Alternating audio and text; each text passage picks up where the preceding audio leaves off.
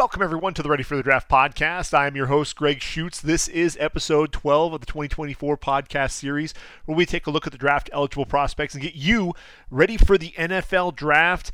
Last podcast, we really took a look at the conference championships. What were we going to be seeing heading into bowl season, along with all of the finalists for the postseason awards. We know that Jayden Daniels, who I thought was going to win the Heisman, ended up coming through and did win the Heisman Trophy. I think Jayden Daniels, more than anybody else, has really improved that draft stock to the point to where he could end up being a top 10 pick. You look at the teams that need a quarterback, there are teams in the top 10 that are going to need a quarterback. If not, then he will be a top 20 pick at the minimum. You know, I don't see him getting past the top 20 picks. He's going to be the number 3 quarterback taken in this draft. And I think there are some that are saying that he may even be a better prospect than Caleb Williams or Drake May. And here's why. This is a guy who is best from within the pocket. All but 5 of his touchdown passes are from within the pocket. His ability to manipulate the pocket and still be able to make those throws down the field with accuracy. Now, granted, he had some top flight receivers to throw the football to, but that's really one of the big things, his calling card. You know, I think that intermediate, short to intermediate accuracy, still work on that a little bit. And then also when he decides he does want to move, he's looking to run when he breaks the pocket. If he can really look at keeping those eyes down the field, I think that can really add another dimension to Jayden Daniels' game. I think when you look at the playoff, I hit 3 out of the 4. I got Washington, Texas, and Michigan. I had Georgia beating Alabama. That didn't happen, obviously. I was actually expecting Florida State to lose. And you know, it is a tough situation with Florida State. You know, you go undefeated. You're expecting to be in the playoff, but when Brock Glenn or Tate Rodemaker are your quarterbacks, you look at their performances, and I think that's really where the committee is looking at it. You know, there's something that's in the guidelines there with, you know, the availability of the star players. This isn't the same team, you know, as one that you would have with Jordan Travis. You know, and I know people were comparing to the NFL and talking about, hey, look at the Eagles when they had Nick Foles and everything else, and Cardale Jones with Ohio State. But the fact of the matter is if you watch that game against Louisville, Florida State, you know, that's a team that, frankly, there isn't enough offensive firepower for that team to really challenge Michigan, you know, or really any of the teams in the college football playoff. You know, we saw them really struggle to get anything going. You know, they're outside of a couple of runs by Lawrence Toafili in that ACC championship game. We really didn't see a whole lot going there. Alabama, on the other hand, you know, granted, they did struggle against Auburn, but what you saw there was a team that ultimately came together and beat Georgia 27-24. Jalen Milroe continuing to get better, although Milroe, to me, not a guy who's going to be a high draft pick or anything like that. But this is a team that I think is surging at the right time, and it makes perfect sense. I think, you know, we'll talk about that bowl matchup in next podcast. We'll take kind of the back half of the bowl season, you know, in the next podcast. But I think when you look at the end of year, you know, the running back, Ollie Gordon, we got that one right. Cody Schrader, though, the Bullsworth Trophy, I think that really makes a lot of sense. Leatu Latu getting both the Ted Hendricks Award and the Lombardi. Look, this is a guy who 56 pressures, most in the FBS, and yes, you know, this is a guy that the medicals, it's going to be huge to see what's going to happen with him, but I firmly believe that Leatu Latu should be a top 10 pick. I think he's the best edge rusher. I know a lot of people are higher on Dallas Turner, but if the medicals check out for Leatu Latu, the head and neck injury that he suffered there at Washington, you know, with the Washington doctors ultimately medically retiring him there in 2020, I just, if he's healthy, if they say, you know what, clean bill of health, he is a top 10 pick. He is the top edge rusher, premier edge rusher, in my opinion, in this year's draft class. Not only does he have the sack totals, but he's also a guy that can get after the quarterback and put a lot of pressure as well. Not just getting home, but also being able to affect play after play after play. Number 15 for the Bruins absolutely got it done. And then you look at the Bednarik and the Butkus Award going to Peyton Wilson. Here's another guy who, I look at him and it's all about the medicals, right? Because if Peyton Wilson gets a clean bill of health, this is a guy that we could be talking about as a first-round pick. I firmly believe that because he's just like Jack Campbell. When you look at the measurements and everything, Peyton Wilson, 6'4", 235. That's what he was playing at. Over 400 tackles, 48 tackles for loss, 15 sacks, 7 interceptions, 13 pass breakups. A guy that looked this past year, 138 tackles, clean bill of health. 17 and a half tackles for loss, 6 sacks, 3 interceptions, and 6 pass breakups.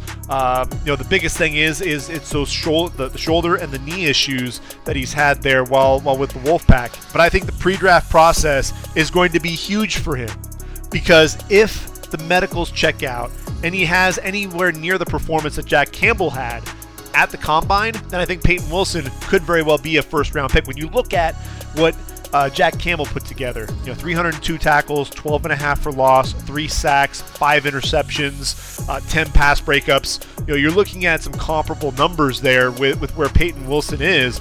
And then when you talk about Jack Campbell, his performance at the Combine, that's really the biggest thing is the athleticism. That's what you want to see with Peyton Wilson. Can he match that athleticism? That's the other reason why Jack Campbell was the number 18 overall pick going to the Lions, because even though he measured in at 6'4 and a half, 249 pounds, he ran a 4.65 40 with a 1.59 10-yard split, 37 and a half inch vertical leap.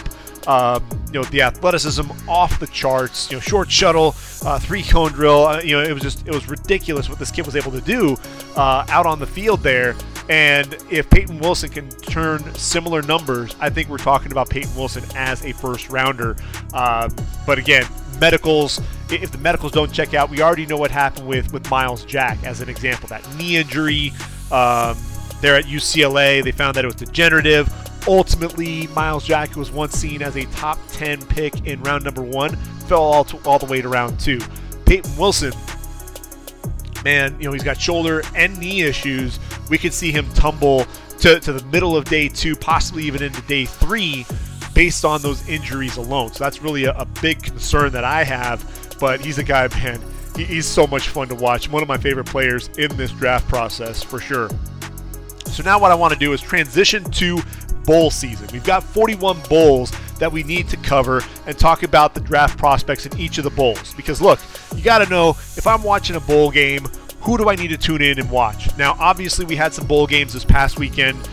Saturday the 16th, first full week, of football, and it obviously kicks off with a full slate of games. I think we have 7 games. We're going to go ahead and go through each of those, talk about the top prospects in each of those games, and then from there we'll transition, take a look at the first half. Like I said, first probably through December 26th.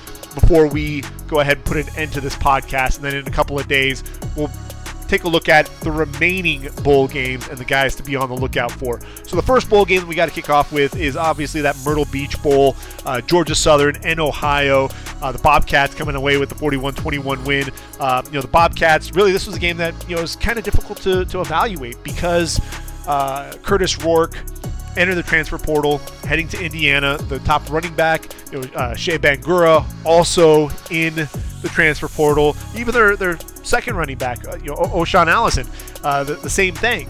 So what was going to happen with Ohio? And I'll tell you what, Parker Navarro stepped in and did an admirable job there at the helm, throwing the football around. But the top guy for me is going to be Sam Wiglusz. He had 5 catches for 64 yards. When you watch him, he's a smooth, speedy possession receiver, slot guy. Is he going to get drafted? Likely not, but he's one of those guys. You think of a Hunter Renfrow, you think of Trent Taylor, you think of a lot of these different guys that can work out of the slot and be a guy that can be effective at the next level. Wes Welker type, just a guy that is so sharp in and out of his breaks, very sudden. He's 6 foot, 183 pounds. Started his career at Ohio State. Played with a lot of talented receivers there, and he's just a reliable, sure-handed target. You saw him, he was effective over the middle in traffic during the game. The route running ability was there. You saw the stutter, quick jab step to show the outside release, cuts it back inside on a slant, easy 9-yard gain. This is a guy that knows how to get open, and that's why I think he'll have a chance at the next level to stick with an NFL franchise. Another guy to just be on the lookout for there for Ohio is Bradley Weaver.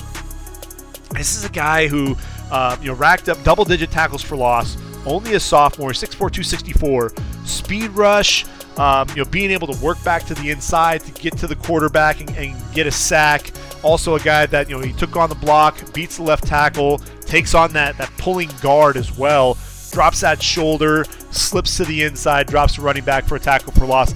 He's the guy to keep an eye out for sure. Coming off the bench, had 2 sacks and 3 tackles for loss. And then finally, Bryce Houston. He's 6', 246, had 8 tackles in this game. He's undersized, and so that's really the biggest, knock against him. Is he a guy that's going to get drafted? Maybe a late round, likely going to be a priority free agent, but a guy that can either make a practice squad or potentially sneak his way onto a roster as a special teams ace. For Georgia Southern, when I look at this team, there's a lot of youth there. The one guy that I think everybody was targeting was Jalen White, the running back there for the Eagles, and 6', 209, solid dude. Good ball skills coming out of the backfield as well, but only have 1 carry for -2 yards and a reception for 4 yards. Really just wasn't able to get anything going. O.J. Arnold really saw the bulk of the carries there for Georgia Southern, but there's one name that I do want to mention, and that's Caleb Hood. 7 catches, 31 yards, nothing really to write home about, but this is a guy who, Georgia Southern always known for the triple option. This is the first receiver with 100 receptions in a single season. So that's obviously a record there for Georgia Southern and Clay Helton and company. But this is a guy, look, he comes back for the ball, does a really good job on those comebacks, being able to catch the ball away from his frame, attack the football so that the defender couldn't come over the top on him. And then, you saw the ability, the body control along the sideline, extending for the ball overhead, keeping the feet in bound before going out, and then controlling the ball all the way to the ground, controlling the process of the catch. He's a guy to me that I think could end up making his way onto a practice squad. I think he's going to have to fight for that because he's not the biggest guy in the world, 5'10", 180. I think the measurements and being able to get out there and run the 40 is going to be huge for him. But he's the guy, I think, with Jalen White battling that injury, of the guys that would have been potential draft targets. Caleb Hood probably was next in line in that group. Now Howard taking on Florida A&M. This game went back and forth. Ultimately, the Rattlers getting the 30-26 win. And look, that's a team that went, I believe, 12-1 on the year. Jeremy Musa is a nice athletic quarterback. Threw a couple of picks, but 3 touchdowns on the game as well. His receiver, Marcus Riley, had a couple of 40-yard kickoff returns. Had a 96-yard kickoff return to open up the season there against Jackson State. Very sudden. That's one of the things that you saw. He started, both of those kicks to the right, ultimately foot in the ground, plants, and you see that lateral agility to really bounce it quickly to the outside, and then the speed down the sideline, getting to full speed in a hurry. Now, the guy really to watch out for, again, another guy who's only a sophomore, but Anthony Dunn Jr. Is a guy that really popped on my radar. This is a guy that had 8 sacks coming into the game, 12 tackles for loss, and he went up against the left tackle, Anim Denkwa, there for Howard, and we'll talk about him here in just a second. But this was an NFL-type matchup, with the NFL prospects. You saw the stutter, making a lateral cut then to cross the face, get back to the inside with a quick arm over, closes in on Quentin Williams, ultimately made him fumble. Scoop and score by FAMU, ultimately called back because he grabbed the face mask. This guy, he's a very emotional player, high energy guy, needs to contain his emotions a little bit. But man, you saw the speed coming off the edge. You saw his ability to use the hands and really swipe at Denkwa and being able to bend and get into the backfield, and really made things difficult there for Quentin Williams. Really, like I said, a high motor, high energy type of guy coming off the edge. And then Kamari Young, their tight end, I think he may get a look. 6'4", 245, had 3 catches for 78 yards. Guy 15.3 yards per reception coming into the game. This guy was a weapon. He was a weapon up the seam, catching the ball away from his frame in front of the linebacker, turns up the field for a gain of 16 yards. You saw him running a crossing route, planning, spinning back to the inside. Very athletic play to pick up 44 yards. Not much of a blocker by any means, but a guy that was very athletic, a guy that was able to catch the football over the middle in traffic on a 4th and 5, from the 39-yard line, getting into the red zones. Really strong hands because the safety coming over the top was trying to attack it and rip it free. One last guy there would be the linebacker, Isaiah Major, the SWAC Defensive Player of the Year, team captain, 106 tackles, 12.5 tackles for loss, couple of sacks, couple of interceptions, 11 tackles, 3 tackles for loss, and 2 sacks against South Florida. Had the game-clinching interception, really drove downhill on a screen. Ultimately, the receiver slipped down, was able to jump that route, and at full speed, lay out, diving catch, get both of those arms underneath the ball, ended up sealing that win with a $145 to play. So those are guys to me that are going to be on the radar.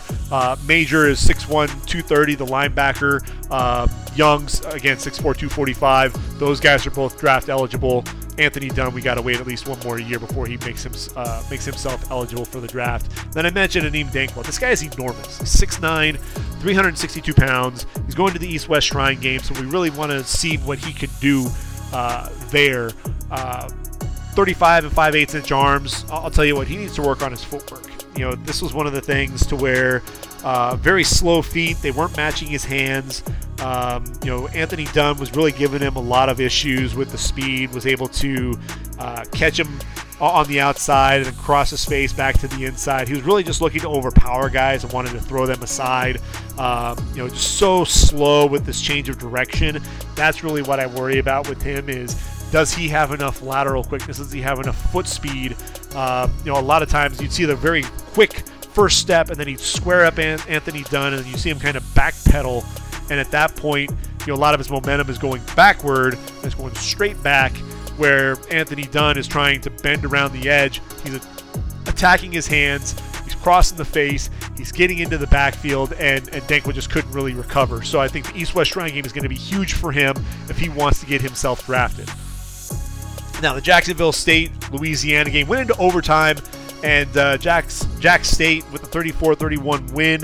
The kicker, Garrison Ripa, 2 field goals, including the game clincher there, and those were the first 2 field goals of his career. Now, Nathan Thomas, Louisiana's offensive tackle, 6'5", 333. They've had draft picks coming from the Raging Cajuns: Robert Hunt, Kevin Dotson, Max Mitchell. Thomas is a guy that could very well see himself get drafted on day 3. Decent, long arms, not quite 34 inches, but really big hands. I think that Nathan Thomas is a guy that's probably going to kick inside the guard, much like Robert Hunt did as well. But he battled an injury and ultimately wasn't able to play in the game. I was looking forward to seeing that, and we just didn't get to see that happen. And then Colby Fuqua for Jack State. He had a nice game, 9 tackles on the day. The Auburn transfer, and this is a big dude. That's one of the things that I think was impressive watching his speed. He's 6'3", 220, and 78 tackles on the year. Had 18 tackles against Coastal Carolina. He was rushing Chandler Fields, beat the left tackle, flattens out in a hurry, chases him down. The quarterback kind of planted and doubled back. Couldn't bring him down there, but the effort to chase him all the way to the opposite side and ultimately force the quarterback out, I thought that was really nice to see. Then you also saw him with a hard jab step up the field, cross the face of the tight end, Neil Johnson, blow up a run play before it got going. He's the guy that I think will at least get a look because he's intriguing. Is he a true nickel? Is he a safety? Is he a linebacker? Is he could he be that Divine Diablo type of a player with that skill set? I think that's something that's going to be interesting. And then Perry Carter, the receiver, 4 catches, 69 yards, and a touchdown there on the outside as well. He's another guy that I thought was a playmaker for Jack State in the bowl game. We move on to the Cure Bowl, and man, this was in Orlando, and man, FBC Mortgage Stadium was just a hot mess. It looked like just a deluge going on here. Just the downpour. You really couldn't get much going in terms of an offense. When you look at Miami of Ohio, their best players are underclassmen. Matt Salopek, 10 tackles, pass breakup on the day. This is a guy that has 3 straight seasons of 100-plus tackles. He's a guy that I think is going to be a very intriguing guy. But look, he's only a junior. He'll come back for one more year. 6'1", 230, the MAC Defensive Player of the Year, sideline-to-sideline player. He's instinctive, a guy that is going to make plays all over the football field. Decent hips, dropping into coverage, gets downhill as a blitzer. In this game, having to get after both Joey Aguilar and then in the passing game, and then Kanye Roberts. Just the weather made it a lot more difficult, and it was made it a lot tougher to evaluate. Gage Larvidan, their receiver, also a junior, 5'10", 165. He's a guy to keep an eye on at the group of 5 level. Number 2 in the MAC in receiving touchdowns and receiving yards. There's a ball that was underthrown to the outside. Showed a nice ability to adjust back to the football, reach down and make a sliding catch, get those arms underneath the football for that reception. 4 catches for 36 yards on the day. But really the focal point of that offense was Rashad Amos. Big number 0, 6'2", 234 pounds. The redshirt sophomore, physical, downhill, one cut and go, powerful lower body, runs with the forward lean. And a guy that, look, he bounces off tackles, continues to move forward, and man, you get him out in space. He's got some speed as well. That's the other thing that I thought was really impressive. Defensively, Caden Woolard, 6'5", 252, only a junior, top 15 in sacks this year with 9.5. You saw him sniffing out a play-action throw to the fullback in the flat, came straight off the edge to the quarterback. Joey Aguilar, not fooled by the play action, drills the quarterback as he threw it. Just an instinctive player, as an edge rusher. And, like I said, Miami of Ohio, is there anybody that's entering the draft this year? The one guy that I could have said was Michael Dowell, but the nickel transfer from Michigan State did not play in the game. If we look at Appalachian State, again, this is a team, I think their top pro prospect, I would say, would have been Nate Noel, their running back, and unfortunately Nate Noel entered the transfer portal. But Joey Aguilar is a junior, first-year starter, a guy that was playing at Diablo Valley Community College the last 2 years, but a guy, look, 33 touchdown passes coming into the game, 3rd in the FBS. A guy that threw an interception on his first play, rebounded for 7 of 12, 126 yards. He rifled an 18-yard post into Mekhi Jackson in the weather, put it right out in front of him, ripped it through the rain.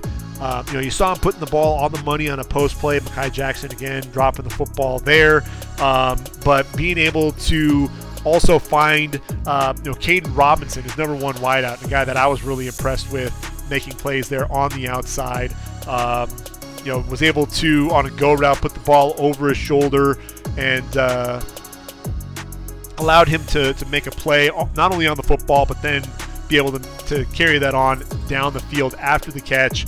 I think Joey Aguilar, look, he dealing with the weather, 18 of 32, 211 yards and an interception.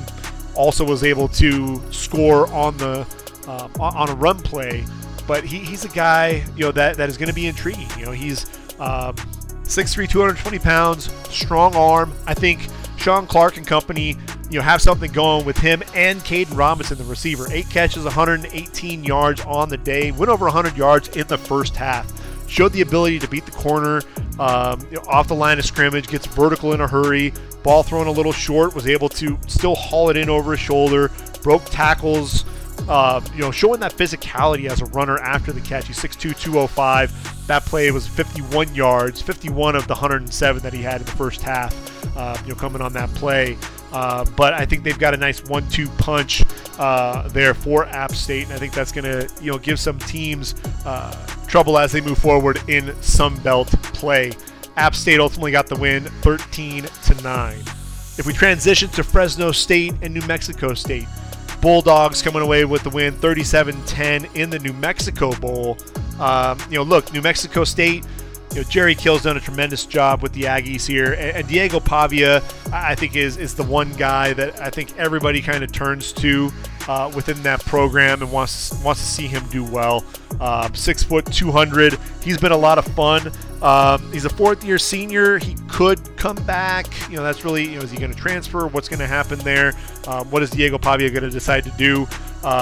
He's a dual threat. Had 18 carries for 72 yards and a score, but just 11 to 25 for 58 yards and a pick as a passer. That's really the biggest thing with him, is he's inconsistent throwing the football. Over 2,900 yards passing on the year, 877 yards, which led the Aggies on the ground, 32 total touchdowns, 8 interceptions, was the Conference USA Offensive Player of the Year. Just an undersized, mobile quarterback, dual threat, could rack up yards as a runner. I just don't know that he has enough skills as a passer to really make it at the next level. So I expect him to come back, play another year there for Jerry Kill, but I think it'll be really tough for him to find his way onto an NFL roster. Carlton Johnson is one of the guys that I have my eye on there for Fresno State. Really, didn't have a huge day because New Mexico State struggled throwing the football. This is a guy who, he was a track guy in high school. He's 5'11", 160 pounds, likely not going to get drafted, but a guy that could be a priority free agent. And a guy to watch out for next year is going to be Malik Sherrod, the running back. 20 carries for 90 yards, along with 8 receptions for 81 yards. So he showed the ability to not only be an effective runner, both between the tackles and on the outside, but also as a pass catcher. And it's 5'8", 173 pounds. He kind of, I liken him to that Ronnie Rivers type. A running back that could stick around in the league for a little bit because of his ability to potentially be a weapon in the return game, but absolutely as a change of pace back. But Fresno State really outclassed New Mexico State in this game. Boise State and UCLA. Look, this was a tale of two halves. UCLA was down 16-14 going into halftime. Colin Schlee was their quarterback. He actually goes down to injury after a long run. I want to say it was like 50 yards. Schlee, known as a runner. He did a lot of that at Kent State as well. 7 carries, 127 yards. But then Ethan Garbers came in, 9 of 12 for 152 yards and a couple of touchdowns. He was the guy that really kind of stirred the drink there for the Bruins. They were without Carson Steele. TJ Harden had 105 yards and a couple of scores there. Ultimately, they end up beating Boise State 35-22. UCLA without Liatu Latu, and you know how I feel about him.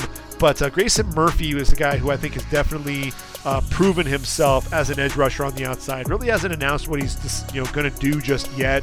But 6'3", 263, a guy that I thought he did a really good job running the arc. You see the rip move, you see the good bend, takes the proper angle, getting to the quarterback.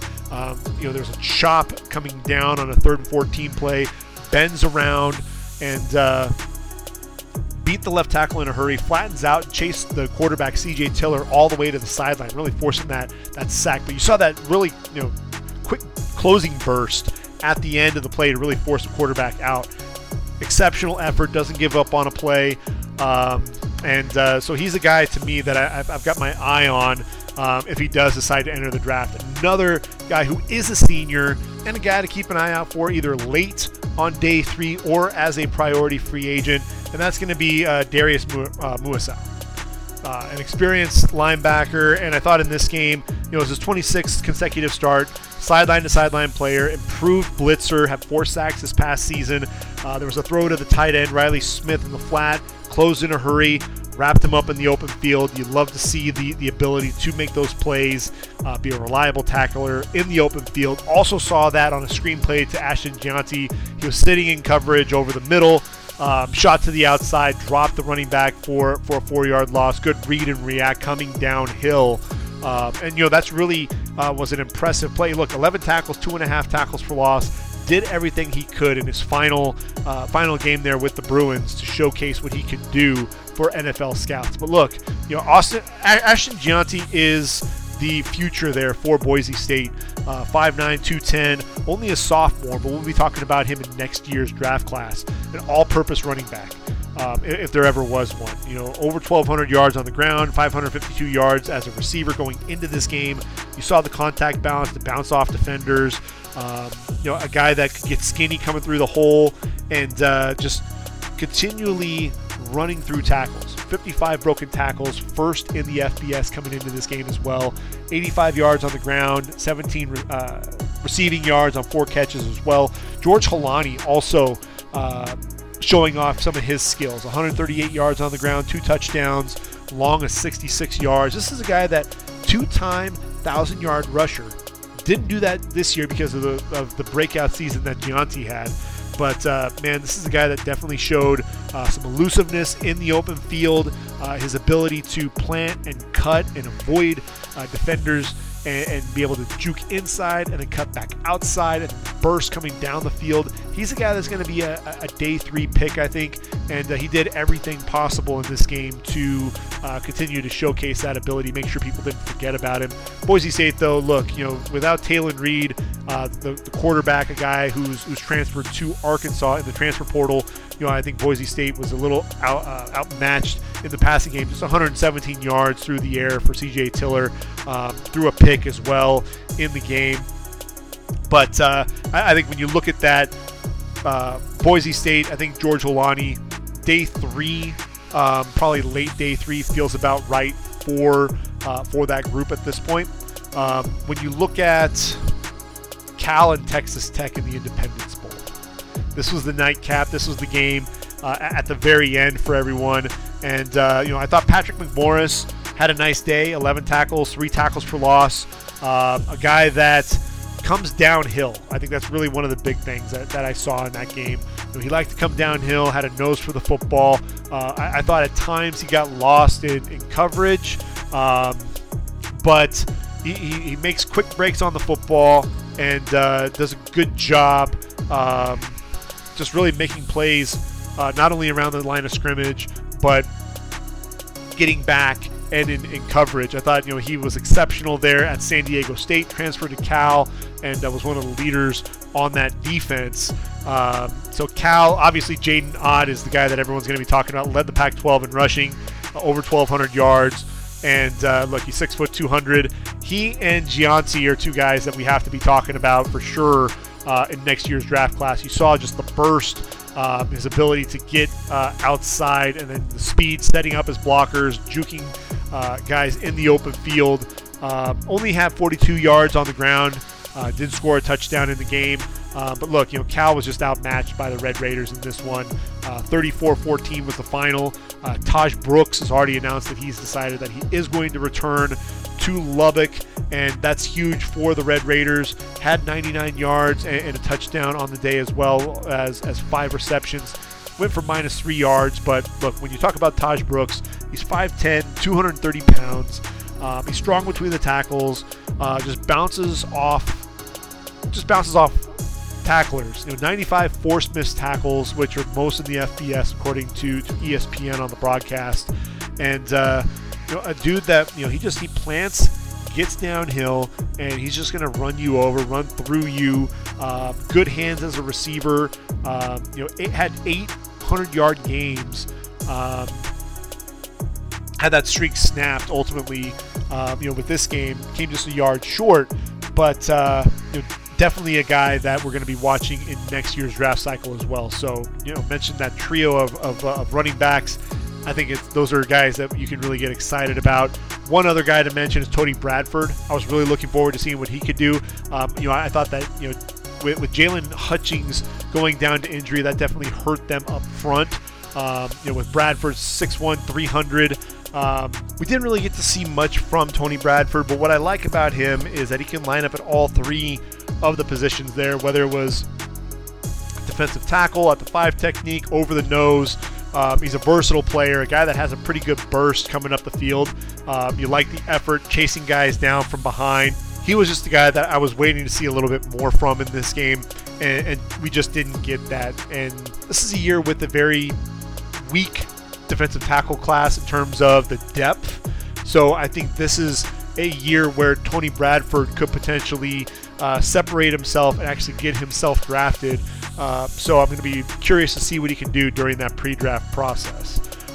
So now as we move forward, the next bowl game that we have on the radar is Monday's Famous Toastery Bowl.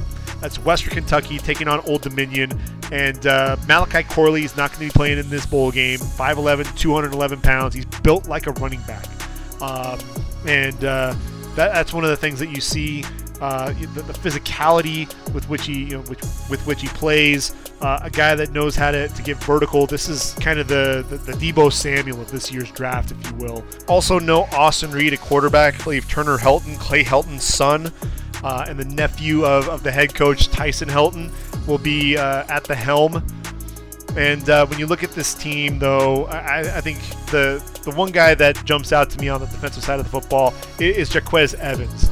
And this is a guy who battled injury. He's only a junior, so he's likely to return to the Hilltoppers. Only played in 6 games this year, but he's a year removed of 106 tackles, 13.5 going for loss, 8.5 sacks. Also had 5 pass breakups as well. A guy that can put pressure on the quarterback. And I think the fact that they didn't have that explosive playmaker on defense hurt Western Kentucky to a degree. And ultimately, that's a big reason why they finished 7-5 overall, 5-3 in play in Conference USA. They're taking on Old Dominion. And one of my favorite players, again, is Jason Henderson. And Henderson's going to be coming back and playing one more year. And look, he's 6'1", 220 pounds, and over 434 tackles, 33.5 going for loss, 6.5 sacks. A guy who's just a heat-seeking missile and knows for the football. When you're talking about a guy that has back-to-back 170 tackle seasons, that's absolutely remarkable. A guy that just has a nose for the ball. He's going to be out, which means the next guy to really step up is Wayne Matthews, the third. He's 6'2", 225 pounds, 121 tackles during the regular season. This is a guy who's only a redshirt sophomore, so I don't expect him to enter the draft by any means, but he's ultimately going to be the guy that's going to be asked to fill the void left by Jason Henderson not being there in the lineup. But he's one of those leaders there on the defensive side of the football, and I think really this defense is going to be in good hands next year with Henderson and Matthews there at that linebacker position. And then on Tuesday, just to make the transition there, we've got the Scooters Coffee Frisco Bowl with UTSA taking on Marshall. I think when I look at this game, obviously the number one guy on my list would have been Trey Moore. But Trey Moore, not only has he opted out of this game, he's actually entered the transfer portal. 6'2", 250 pounds. This is a dude, 14 sacks, 17.5 going for loss, 22 sacks in his career. A guy that is a versatile edge rusher and a guy that I was honestly looking forward to seeing in this bowl game. I'm curious to see where he's going to go. I think a lot of teams can benefit from him. If he goes to a Power 5 team, then you could really see how his skill set would translate to the next level. So with him not playing in this game, obviously your attention can turn to Frank Harris, the quarterback there for UTSA. And the thing that's interesting about Frank is, he's been there a long time. He's 6 foot, 200 pounds, and he's played there for 5 years, and he's just under 67% completion percentage in his career, 11,800 passing yards. His biggest issue is the interceptions. He has 92 touchdowns, but 31 interceptions, 17 in the last 2 seasons there for the Roadrunners. But a guy that was very versatile as a runner. Over 2,100 yards on the ground, 28 touchdowns. Look, he's got a live arm. He's a guy that I think struggles at times as a quarterback. He had some knee injuries, some knee problems as well, but was a tremendous leader for that team, and a guy that I think just because of the way the game has shifted and you've got a lot of these athletic quarterbacks, could he potentially find himself onto a roster? That's going to be a big question mark there. Rashad Wisdom is a veteran safety on the back end of that defense, a guy that's going to look to come downhill. And then Gavorian Barnes, the running back, a redshirt sophomore, a guy that'll be back next year, 5'9", 220 pounds. He's physical, a guy that loves to drop his pad level and look to run over you. And he's been a lot of fun to watch, for the Roadrunners. Again, an undersized back, over 1,500 yards and 12 touchdowns in his career, 24 receptions as well. He'll be back for another year for the Roadrunners as well. When you transition to Marshall, obviously Rasheen Ali is a guy that I think everybody has to be excited about watching. 6 foot, 200 pounds. This is a guy, look, in 2021, over 1,400 yards and 23 touchdowns, 45 receptions as well. Then he ultimately ends up going down to an injury. Only played in 3 games in 2022. And then this past season goes over 1,000 yards yet again, 14 touchdowns, 28 receptions as well. And I think with Rasheen Ali, look, this is a guy, he has tremendous burst. You love the lateral agility, the vision to bounce the inside zone to one side, and then getting outside and down the football field. He presses the line of scrimmage, good lateral quickness, again, like I said, and the bounce. Against Georgia State, there was a 65-yard touchdown on a wheel route. Gets down the field, adjusts to the ball well, with the DB having inside leverage. There was another receiver in the area bringing a defensive back with him. Tremendous concentration to haul that pass in, spin away, get down the sideline for the touchdown as well. So he's a guy that I think is a day 3 prospect, and that's something that you definitely look at. The biggest question mark is going to be the medicals. If the medicals check out for him, I think Rasheen Ali is the guy that we could be talking about as a guy that could be drafted at some point on the mid to late day 3 range. But a guy, look, was definitely very productive for the Thundering Herd. One other guy to make mention of is going to be Owen Porter.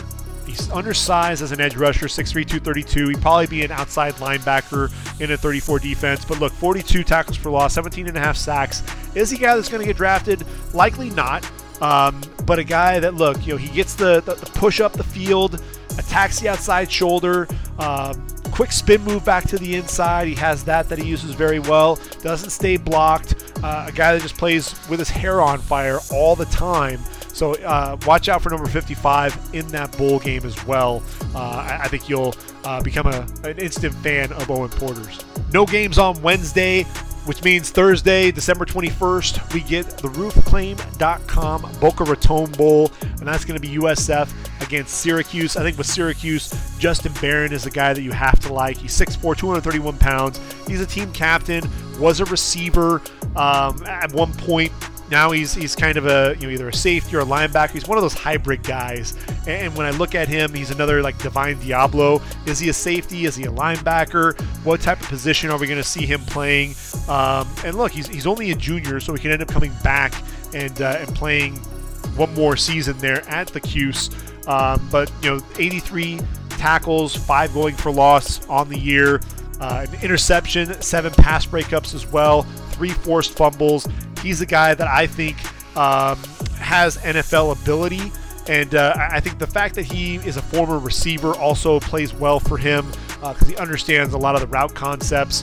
Aronde Gadsden had the season-ending injury, so he's a guy that obviously we know will be coming back and playing another year there for Syracuse. And then for the Bulls of South Florida, Daquan Evans, he's 5'11", 185 pounds. A guy that just has a nose for the football coming downhill. It's crazy because he's a DB. You look at the 12 tackles for loss, the 3 sacks, the 7 pass breakups, and this is a guy that you start looking at and saying, you know what? He does a little bit of everything for the Bulls. And look, Dede, against Alabama had a tremendous game. Speed coming off the edge, ran right by the left tackle, Caden Proctor, bent really low, getting under that pad level, right around to trip up Ty Simpson in the pocket. Was so fast coming off the edge on another play, just ran right around Proctor, way too slow for that speed. Showed he could get low, dip that shoulder, flatten out to the quarterback for a sack. So this is a guy that, high end, being able to get after the quarterback, and that was against Bama. Granted, it was early in the season, but still, this guy has really good athleticism and good instincts getting after the quarterback. he's a guy for me that I've just have fun watching play because he makes a lot of those plays around the line of scrimmage. Is he a guy that's going to get drafted? Likely not. He's kind of an undersized guy. But again, the instincts, a guy that wants to play downhill, he's a guy that's going to be a lot of fun to watch, if nothing else. Which takes us to the lone game on Friday, December 22nd, and that's Georgia Tech and UCF.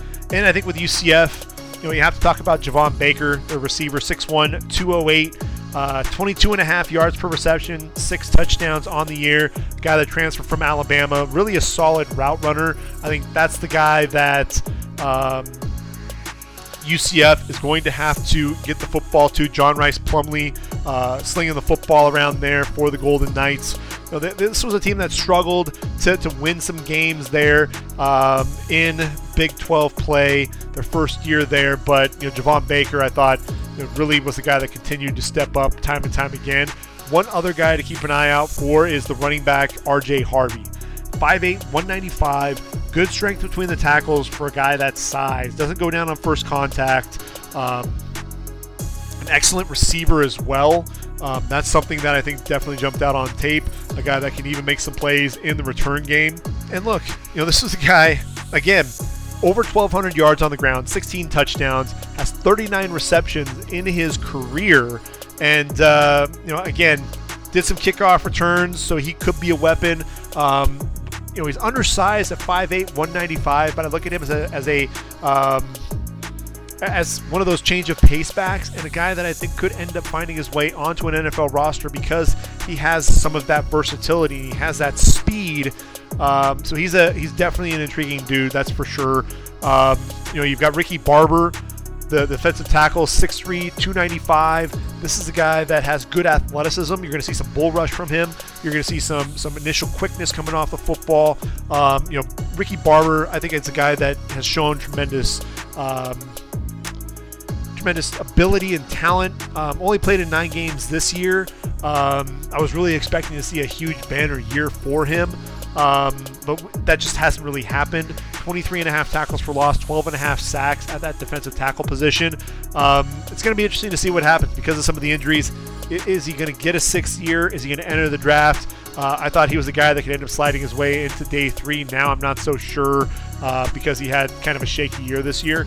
And then Tremont Morris Brash. He's 6'2", 245. He's kind of a hybrid defensive end, outside linebacker. Good speed coming off the edge. He was one of those guys that I thought showed really good just relentless motor getting after the quarterback. And a guy that, is always going to bring that energy. And he just progressively got better each and every year there at UCF. 55.5 tackles for loss, 25 sacks, 6 pass breakups, a couple of forced fumbles, 4 fumble recoveries, returned one of those for touchdown as a freshman this past season. 2nd year with double-digit tackles for loss, 18.5, 8.5 sacks. So he's progressed every year from 3 to 3.5 to 4 to 6, now 8.5 sacks. To me, Tremont Morris Brash is a guy that should get drafted and should be a day 3 guy and a guy that could stick on a roster because of his ability to get after the passer. If nothing else, this is a guy that could stick on a practice squad and be one of those guys that could be a situational pass rusher. Definitely, if nothing else, a guy that could end up making plays for you on special teams. And then when I look at Georgia Tech, KJ Wallace, the corner, 5'11", 186 pounds. This is a guy that has good ball skills, good instincts there on the outside, a transfer from Alabama. I look at him, I'd love to see what KJ Wallace, he's 5'10", 189 pounds, so he's not the biggest guy, but I'd love to see what he could do against Javon Baker, see if the two of them could line up potentially against each other. 7 pass breakups this past season. He is a redshirt junior, so he could come back, play one more year there for the Yellow Jackets, a guy that could be both a nickel, slot corner, a guy that can play on the outside a little bit as well. He's the guy to keep an eye out for if you're watching Georgia Tech. Look, Georgia Tech, this is a team that's kind of, looking for that identity, and I think they found it. They've got, Haynes King, the quarterback, the running game, Dante Smith, Jamal Haynes, Trey Cooley. You got Dominic Blaylock, the transfer from Georgia, Eric Singleton. They're on the outside, and then the defense is making strides again under head coach Brent Key. 6-6, and look, they started the season with non-conference. That just was brutal for them, but they finished with 5-3 in the ACC. I think that's something that ultimately they're in a fourth place tie and ended up making themselves bowl eligible. I think that's going to be an interesting game. I think UCF ends up coming away with the win, but I think Georgia Tech has already proven that they can make these games a lot closer than you would expect. Saturday, we got a full slate of games. That's to be expected. We're going to see Troy and Duke in the Birmingham Bowl. And when we get into that game, I think for Troy, what you're looking at is Javon Solomon. And when I talked about Troy in the Sun Belt Championship game, I talked more about Richard Jabuner, but Javon Solomon, he's 6'2", 249. He's a redshirt junior. Could he come back? Sure. I think there's a good chance that he will. Look, at 17 tackles for loss, 11 sacks. He explodes off the line. Does a great job in pursuit against the run. First team All Sun Belt in 2023, a guy that showed really good ability coming off the edge, bends, swipes at the left hand, the left tackle's hands, showed the speed to really chase down Joey Aguilar in that Sun Belt Championship, had a couple of sacks in that game, does struggle at times making plays in space against the run, which lends me to looking at Javon Solomon likely as an edge rusher, really situational edge rusher more than anything else. That's really kind of what jumps out for me. But I think the guy that I'm most excited to see play is Kamani Vidal, the running back. 5'8", 215 pounds, and this dude is an absolute beast. If you haven't gotten to watch him play, I think he'll be in for a treat. If you watch that App State game there in the Sun Belt Championship, holy cow, 112.4 rushing yards per game. That was 9th in the FBS, but look, App State just could not slow Kamani down. 26 carries, 233 yards, and 5 touchdowns. This is a guy that you see the speed. He attacks the hole in a hurry. He's so decisive and gets downhill, but quick lateral cuts in the backfield to make guys miss. That's something that I thought was really impressive. He had a 36-yard touchdown in that game. Tight end climbs to the linebacker. Receiver sleeves off the corner to the outside. Vision immediately sees that. Foot's planted in the ground. Bounces it. Gets square to the hole. Makes a lateral cut to avoid the linebacker that's coming across. Runs through another tackle and then the speed to go the distance. You see the vision. You see his ability to make plays in space. He's only a junior, so Kamani Vidal likely to come back and play another year there for the Troy Trojans. But man, he is a lot of fun to watch. And I look at this Duke team. You don't have Riley Leonard at quarterback, and R.J. Oben is joining him at Notre Dame. So you don't have one of your better edge rushers. So that's going to be a concern, I think, for Duke for sure. A big question mark for me is whether or not Graham Barton is going to play. He's really Duke's #1 draft pick for this year because he has that 5-position versatility. A guy that I think, could he play tackle? I think he looks at himself as a tackle. I think that's one of the things that I've heard him say time and time again in interviews. 36 career starts, a guy that can play center, can play guard. I think he'll probably be looked at as a potential center at the next level first and foremost. But a guy that I think could end up finding himself in the first round because of that versatility. Look, when you talk about 5-position versatility and you look at guys that were drafted, Peter Skoronski is a name that comes to mind, and then before that it was Rashawn Slater. The versatility, NFL program, franchises love that. Get him into the organization and then figure out where he's going to fit best, into your scheme.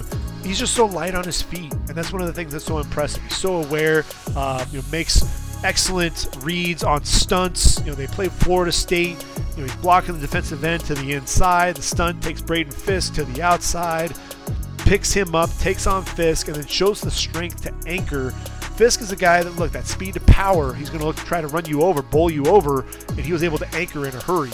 That's one of the things that I thought was so impressive. You see the kick slide, beats linebackers to the edge, shoots those hands inside and is able to ride those guys away from the pocket.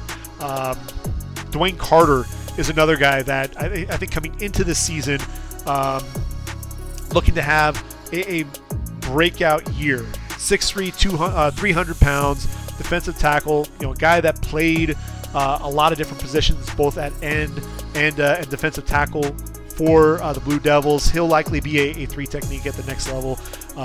Lacks the violent hands to get off blocks. I thought he could get engulfed at times, disappear during portions of the game, especially against Louisville.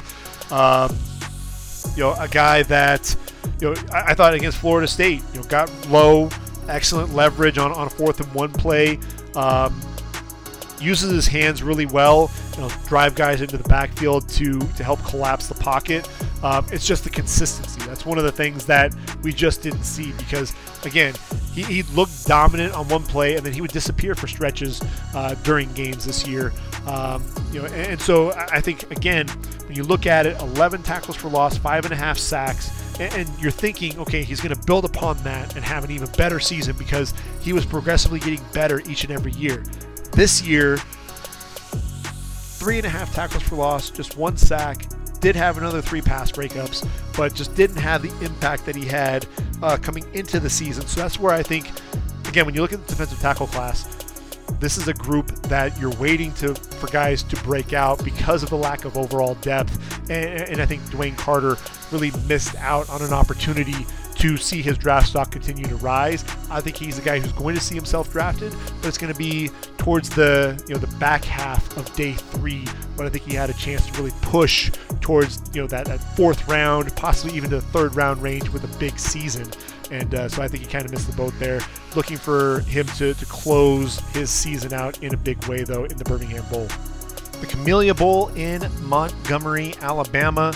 Arkansas State Red Wolves taking on Northern Illinois.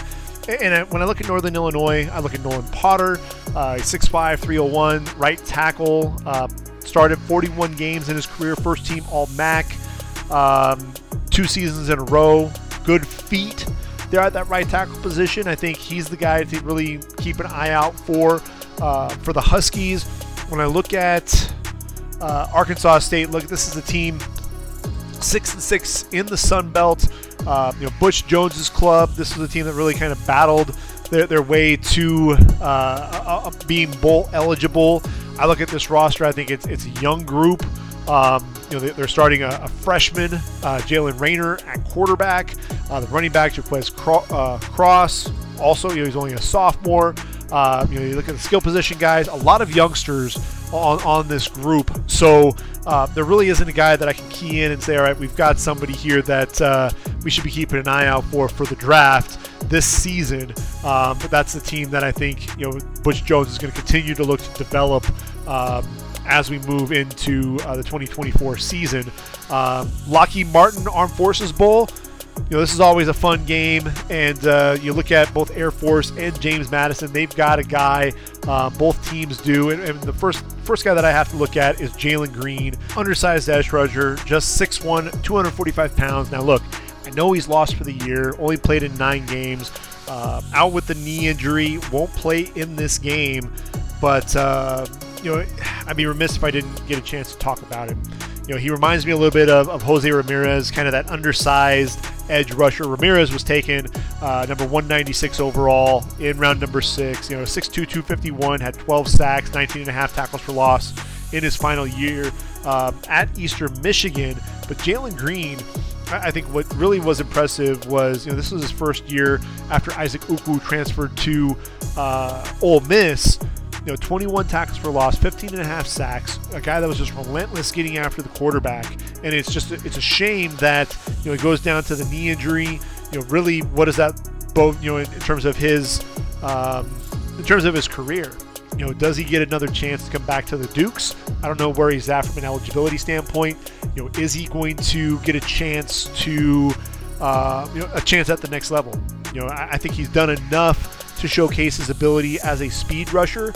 You see the hands, the speed to power, good with the push-pull coming off the edge as well. He doesn't have ideal length, but he has that speed coming off the edge. It can bend really well. You allow him to play in space, much like the Bucks have done with Jose Ramirez. allow him to continue to develop as an edge rusher. I think Jalen Green deserves a chance at the next level. I just don't know if that's going to happen following that knee injury, which is really a shame. But when you look at Air Force, you have to talk about the Jim Thorpe Award winner, and that's Trey Taylor, the safety, 6 foot 205. This is a guy. He started his career there as a running back, but this past season, 71 tackles, 4.5 going for loss, 3 interceptions, 4 pass breakups. A guy that just, the instincts. He was a guy that he's a ball hawk. And he's the cousin of Hall of Famer Ed Reed. I think that's one of the things that they talked about on the college awards show was just his ability to learn from Ed Reed a little bit, but the instincts. I think that's really one of the things that jumps out. I think he's a guy that's going to get himself drafted. He's one of the better safeties in this year's draft class. Let's not get that twisted at all. Keep an eye out for number 7, the free safety for Air Force, and that is Trey Taylor. Famous Idaho Potato Bowl. You've got Georgia State and Utah State. And I think the guy to really look out for in this game is going to be Travis Glover of Georgia State. 6'6", 323 pounds, first team All-Sun Belt at the left tackle spot, has also played at left guard, right tackle. He's a big dude, has excellent size. He's going to be the guy to watch out for, I think, more than really anybody else on that field. And a guy that I think has the best chance to be drafted. They've got the running back Marcus Carroll, 5'10", 205. You love the contact balance out of him. He's a guy that I think will at least get a shot at the next level because of that athleticism, because of his ability to make plays in space. He was a guy that was really, he and the quarterback, Darren Granger, those were the two guys that really were the focal points of that offense. Carroll, over 1,300 yards on the ground, 13 touchdowns, also had 23 receptions on the year. A guy that just was a versatile weapon, once again, for the Panthers. A guy that likely won't get drafted, but I think he'll find his way onto a roster as an undrafted free agent and could make his way onto a practice squad because of that versatility. A guy that could end up being a change of pace back at the next level. But in terms of guys getting drafted, I think Travis Glover has probably the best potential to be drafted. Now you've got the 68 Ventures Bowl. This is going to pit Eastern Michigan and South Alabama. This is played in Mobile, Alabama. And, obviously Jarrett Boyson is a guy to look out for, the safety there for the Jaguars, 6 foot 205, first team All-Sun Belt, had 4 interceptions, good ball skills. That's one of the things that really jumps out when you watch his play. Really that veteran leadership that he brings to the table on the back end of the defense for South Alabama. They've got a running back in LaDamian Webb. He's only 5'7", but 208. Just a pinball guy. A guy that's really a lot of fun to watch when you watch him play. And then Yam Banks, the other safety. He's 6'1", 208. Had 6 interceptions in 2022. He's a guy that's going to play both in the box and on the back end of the defense. I'm a big fan of Yam Banks. I think he's a guy that shows some versatility. He's played corner, but really I think safety is going to be his position. 15 tackles for loss, 2.5 sacks, 14 pass breakups.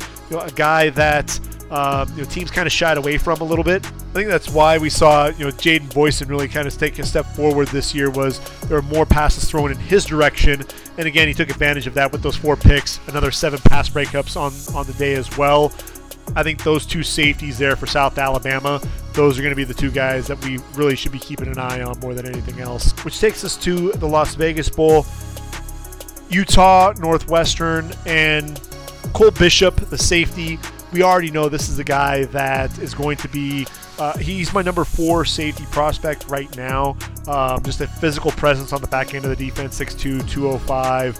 21.5 tackles for loss, 7.5 sacks, 12 pass breakups, 3 interceptions in his 3-year career with Utah. Just a nose for the football, a guy that likes to play downhill. He's going to hit you in the mouth, but a guy that can also play on the back end as in coverage. I just love his instincts and his ability to play around the line of scrimmage, play in the box as that box defender. And McCole Bishop, not going to be playing in the bowl game. One guy who is, though, is Jonah Ellis. And Jonah Ellis is the guy that's really burst onto the scene this year.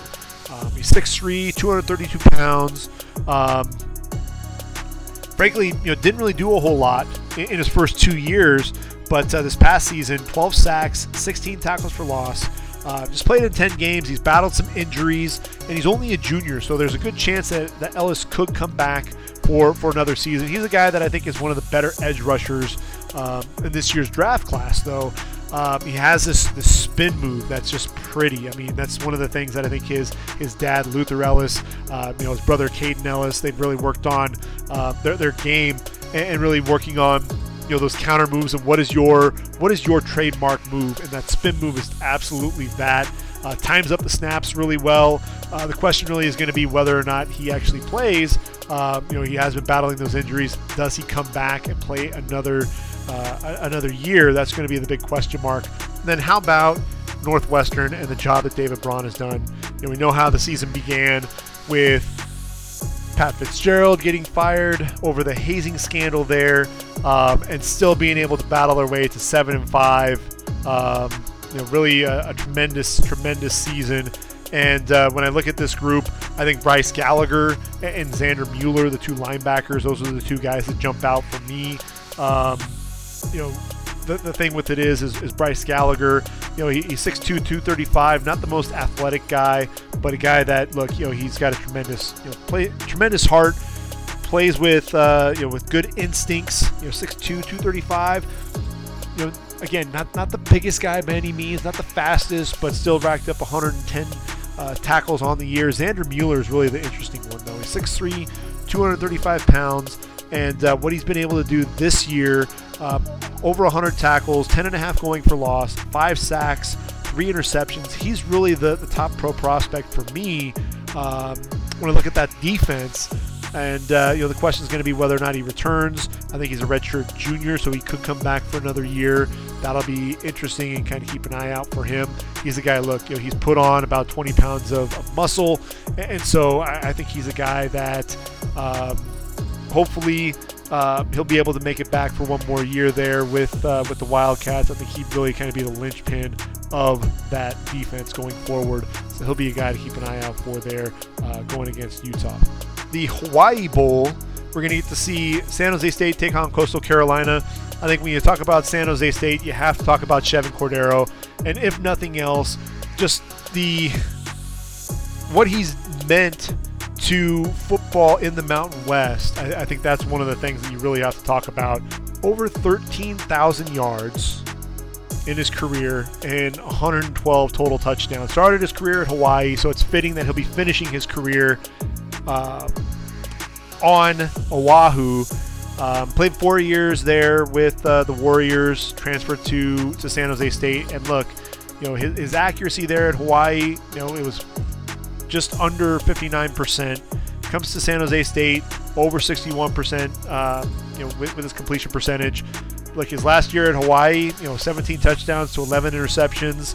And in his 2 years with San Jose State, I think, Brent Brennan's done a great job with him. 42 touchdowns with just 10 picks, over 62% completion percentage this past season. A guy that I think has just continued to progress. Is he a guy that's going to really make waves at the next level? He'll probably be a guy that's going to be invited to a camp.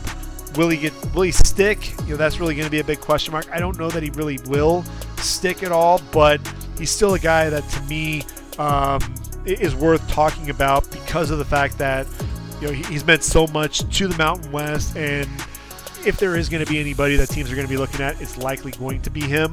I think the other guy worth mentioning is Trey Jenkins, the safety there for San Jose State, 6'1", 213 pounds, 241 tackles in his career, 9 going for loss, 3 sacks, 6 interceptions, 14 pass breakups. He's really the veteran leader on the back end of that defense, a 6th-year senior.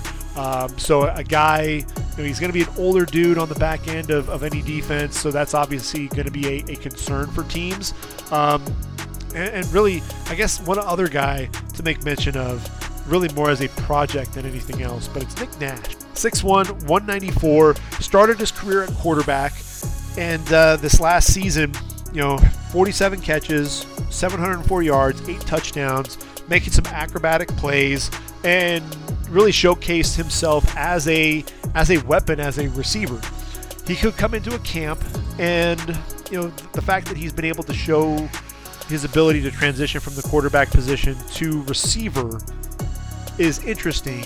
And could a team decide they want to take a flyer on him and potentially look at further development with Nick Nash?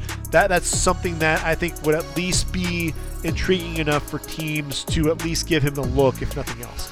I think invite him, get him into camp, and see if there's anything that's there. But I've seen enough from him to say, this guy, he's got really nice body control, and he can play with some physicality on the outside. So I think that's at least worth giving a look for sure. And then if you look at Coastal Carolina, this is a team 7-5 on the year. Tim Beck, first year after Jamie Chadwell moved on to Liberty. And, I think for me, when I think about the Chanticleers this year, it's probably going to be Sam Pinckney. He's a big receiver, 6'4", 220 pounds, started his career at Georgia State. He's a physical guy, physical presence there on the outside. That's one of the things that I think absolutely jumps out. With Grayson McCall entering the transfer portal, he's not going to have the quarterback play that you'd like to see at the end of his career. You're going to be seeing a guy like Ethan Vasco, the redshirt freshman, stepping in. Look, they've got 3 freshman quarterbacks that were backing up Grayson McCall. So, that's going to be one of the concerns that you have. But this is a guy that, he can separate a little bit on the outside. He's a guy that can track the ball well. He adjusts to the football, able to high point the ball, adjust to it in the air, uses that size to his advantage. I think that's really one of the big things that I'm going to be looking for is what can Sam Pinckney do on the outside. Again, love the size. And when you think about him, another guy who is a 6-year senior, so age working against him, but in his 2 years there at Coastal Carolina, back-to-back seasons, over 900 yards and 10 touchdowns. So a guy that I think is at least worth giving a look and potentially making his way onto a practice squad. Tuesday, December 26th, we've got the Quick Lane Bowl. Bowling Green taking on Minnesota. I haven't heard anything about Tyler Nubin not playing in this game. 6'2", 210 pounds. This dude has tremendous ball skills. I think that's one of the things that we'll be talking about as we progress closer and closer to the draft. He's my number 2 safety right now. If you want to consider Cooper DeJean a safety, then he's probably number 3. Then you go DeJean, then Cam Kinchins, and then Tyler Nubin right there. The free safety, though, 13 interceptions in his career, 5 this past season, which tied for 5th in the FBS. But a guy that I love to watch him play because he's got tremendous instincts. He's got the ability. I think he takes a proper angle to the football as well. He's always looking to make a play. The ball skills are as I said, are evident, but he's aggressive coming downhill against the run. He's very a very sure tackler in the open field. Likes to play in the box at times, and also is an intimidating presence on the back end of the defense, over the top, both for receivers and for quarterbacks. I think that's something that is also very evident in his play. 207 tackles in his career, as I mentioned, the 13 interceptions, but also 11 pass breakups. Dynamic playmaker and a guy that will come off the board early in the draft. If he's not a first rounder, I think he's just outside of that. I think he'll end up being a guy that's going to hear his name called in the second round when it's all said and done. The next bowl game that we have is the Serve Pro First Responder Bowl. And I think when we look at this game, you've got Rice against Texas State, 2 teams that I think overachieved this year. When you look at Rice, I think Luke McCaffrey is the number 1 guy that I would go to. 6'2", 195. This is a guy that's really interesting because, obviously JT Daniels medically retired.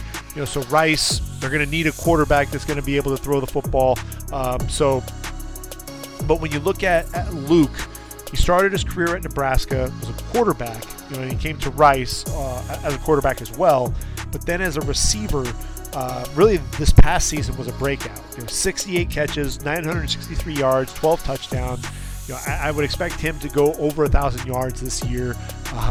When you think about that, 126 catches, 1,686 yards, 18 touchdowns. I mean, it's no wonder. I mean, when you think about Ed McCaffrey, Christian McCaffrey, the bloodlines are definitely strong there. And, could he come back to Rice for another season? I think it's definitely possible. He'd be a 6-year senior. But, again, I think that's something that could definitely be on the radar for him. Could he transfer one last time as a grad transfer? That's also possible. But I think he's the number one prospect for Rice. And then what's interesting about Texas State, G.J. Kinney, 7-5 on the year there in the Sun Belt. Really impressive, taking the Bobcats to a bowl game. They've got T.J. Finley, the quarterback. The name sounds familiar. He started his career there at Auburn. Just so many transfers. I think that's the other thing that's crazy is, we saw Colorado didn't necessarily get all the guys to gel. USC struggled at times getting players to gel coming out of the transfer portal. But G.J. Kinney really made it work there at Texas State. And T.J. Finley, Kinney really did a great job working with him. As a passer, just under 69% completion percentage, over 3,200 yards, 24 touchdowns, 8 interceptions. I think that is something that really catches your eye, because prior to that, at LSU, he just threw 140 attempts, but a 57.1% completion percentage. At Auburn, 56.9 with 181. Shows up at Texas State, and suddenly this is a guy that's able to sling the football around and make some plays. I think that's one of the things that teams are going to be looking at for sure is the development. Is this a guy that could potentially sneak onto a roster? We'll be talking about that in next year's draft class, because again, he is a redshirt junior, so he'll be back for one more year. Another guy on this roster, again, it's littered with young guys. Ishmael Mahdi, over 1,200 yards on the ground, 6.1 yards per carry, 10 touchdowns, 18 receptions as well. Only a sophomore, so he's going to be back for another year, but definitely a guy that is going to be one of the focal points there on offense. Defensively, Brian Holloway is an undersized linebacker, transferred from SMU, 5'11", 205, so he's an undersized guy, but 98 tackles, 16 tackles for loss, just a nose for the football. Again, the lack of size, to me, he's not a guy that I think is really viable at the next level. But one guy who is Ben Bell. Transferred from Louisiana Tech. He's 6'2", 238, a guy that I think could potentially be an edge rusher. And he's a guy that I think really we're looking to next season, because in his 2 years there with the Bobcats, 10 sacks, 16 tackles for loss, but really it was a development this year. 49 tackles, 13 tackles for loss, 8 sacks. A guy that has a pretty good get-off, and a guy that has a nose for the football, can bend a little bit coming off the edge. He'd have to be a 34 outside linebacker, so really wanted to see what he could do in space. Again, that's for next year's draft class, but again, G.J. Kinney, what he's been able to do there at Texas State has really been phenomenal, and kudos to him for sure. And then finally, the last bowl game that we'll cover is the Guaranteed Rate Bowl, and that's Kansas taking on UNLV.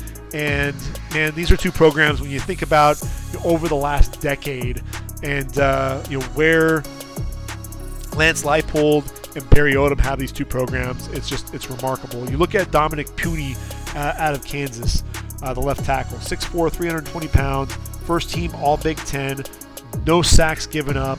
I think he's a guy, when I look at Dominic Puni, 6'4", 320, does he have the length to play tackle? I think he's actually better off as a guard. I think he has starter potential at the next level, but I think that potential is going to be inside at the guard position. That's really where I think he's going to flourish. Kansas, you've got a guy like Kenny Logan at the safety position. He's a guy to keep an eye out for, 6 foot, 210 pounds. A guy that I think could end up making his way as a late day 3 prospect. A guy that I think is really the leader of that secondary for the Jayhawks. He's 6 foot, 195, 374 tackles in his career. 12.5 for loss, 6 interceptions, 19 pass breakups. A guy that really does a great job controlling the back end of the defense. The win over OU had 10 tackles. Finishes out the performance again against Cincinnati, the last game, with another 10 tackle performance. Consistency, that's one of the things that you wonder with him. But look, this is a guy that had 2 seasons with over 105 tackles in 2021 and 2022. So I think he's a guy that could get a look as a potential draft prospect there.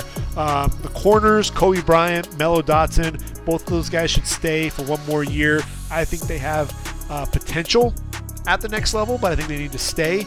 So that's the defensive side of the football. When we look at the offense, Devin Neal, that running back, this is a guy who is a top 10 running back in this year's draft class, but I think he's a guy that needs to come back and play one more year there in that offense, hopefully with a healthy Jalen Daniels, the quarterback, who's just a phenomenal athlete, phenomenal quarterback, but the last 2 years he's been battling injuries, and so we haven't really gotten to see his full potential at that quarterback spot. But Devin Neal, back-to-back 1,000-yard seasons, over 1,200 yards this past year, 6.6 yards per carry, 15 touchdowns, 24 receptions, has power between the tackles, excellent hands in the passing game, a guy that has speed on the outside. He needs to come back for one more year.